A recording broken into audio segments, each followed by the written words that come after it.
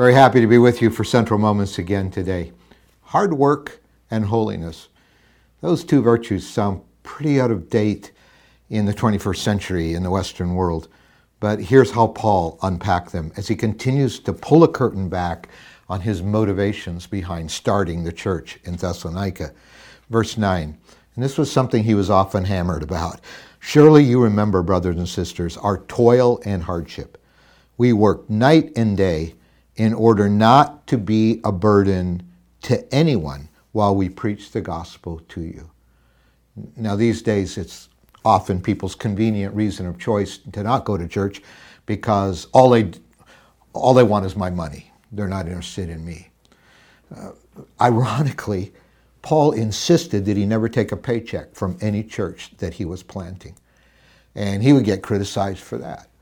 And so he's saying the fact, however, that first of all, that we insisted on not being paid, that instead we worked hard and it was hard.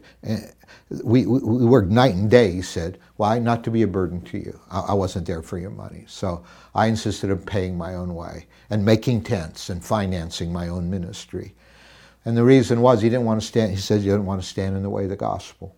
Didn't want any motives about wanting people's money to cloud their openness to the gospel. But there's another reason. He really, actually, in the second letter to the Thessalonian church, because this must have been an issue for them, he unpacks it more in verse 10 of 2 Thess 3.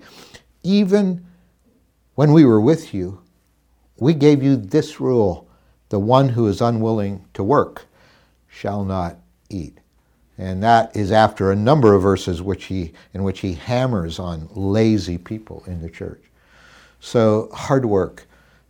He worked hard not only to not in any way hinder people's receptivity to the gospel. He paid his own way.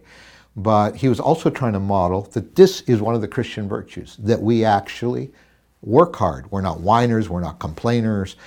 We don't just slough work off on others. We take responsibility. We sweat with it. Hardship is part of what we're called to. We work hard.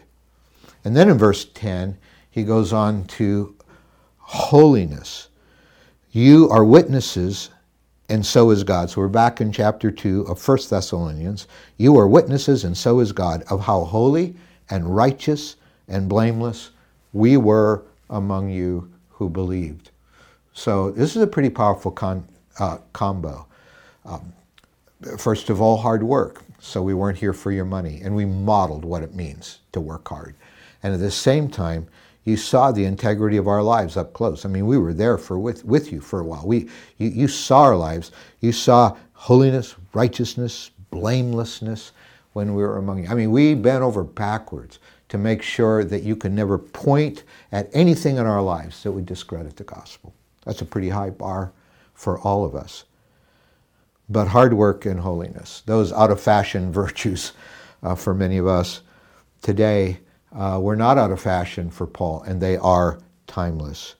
For verse 11, he kind of wraps it all up.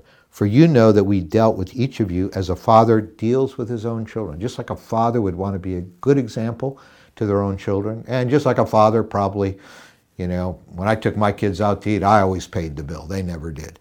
I mean, we take responsibility and we want to model the right things to our children. So that's how we were. He said we were encouraging and we were comforting and we were urging you to live lives worthy of God, who calls you into his kingdom and glory. So may God make us those kind of influencers. May we work hard. May we live holy lives.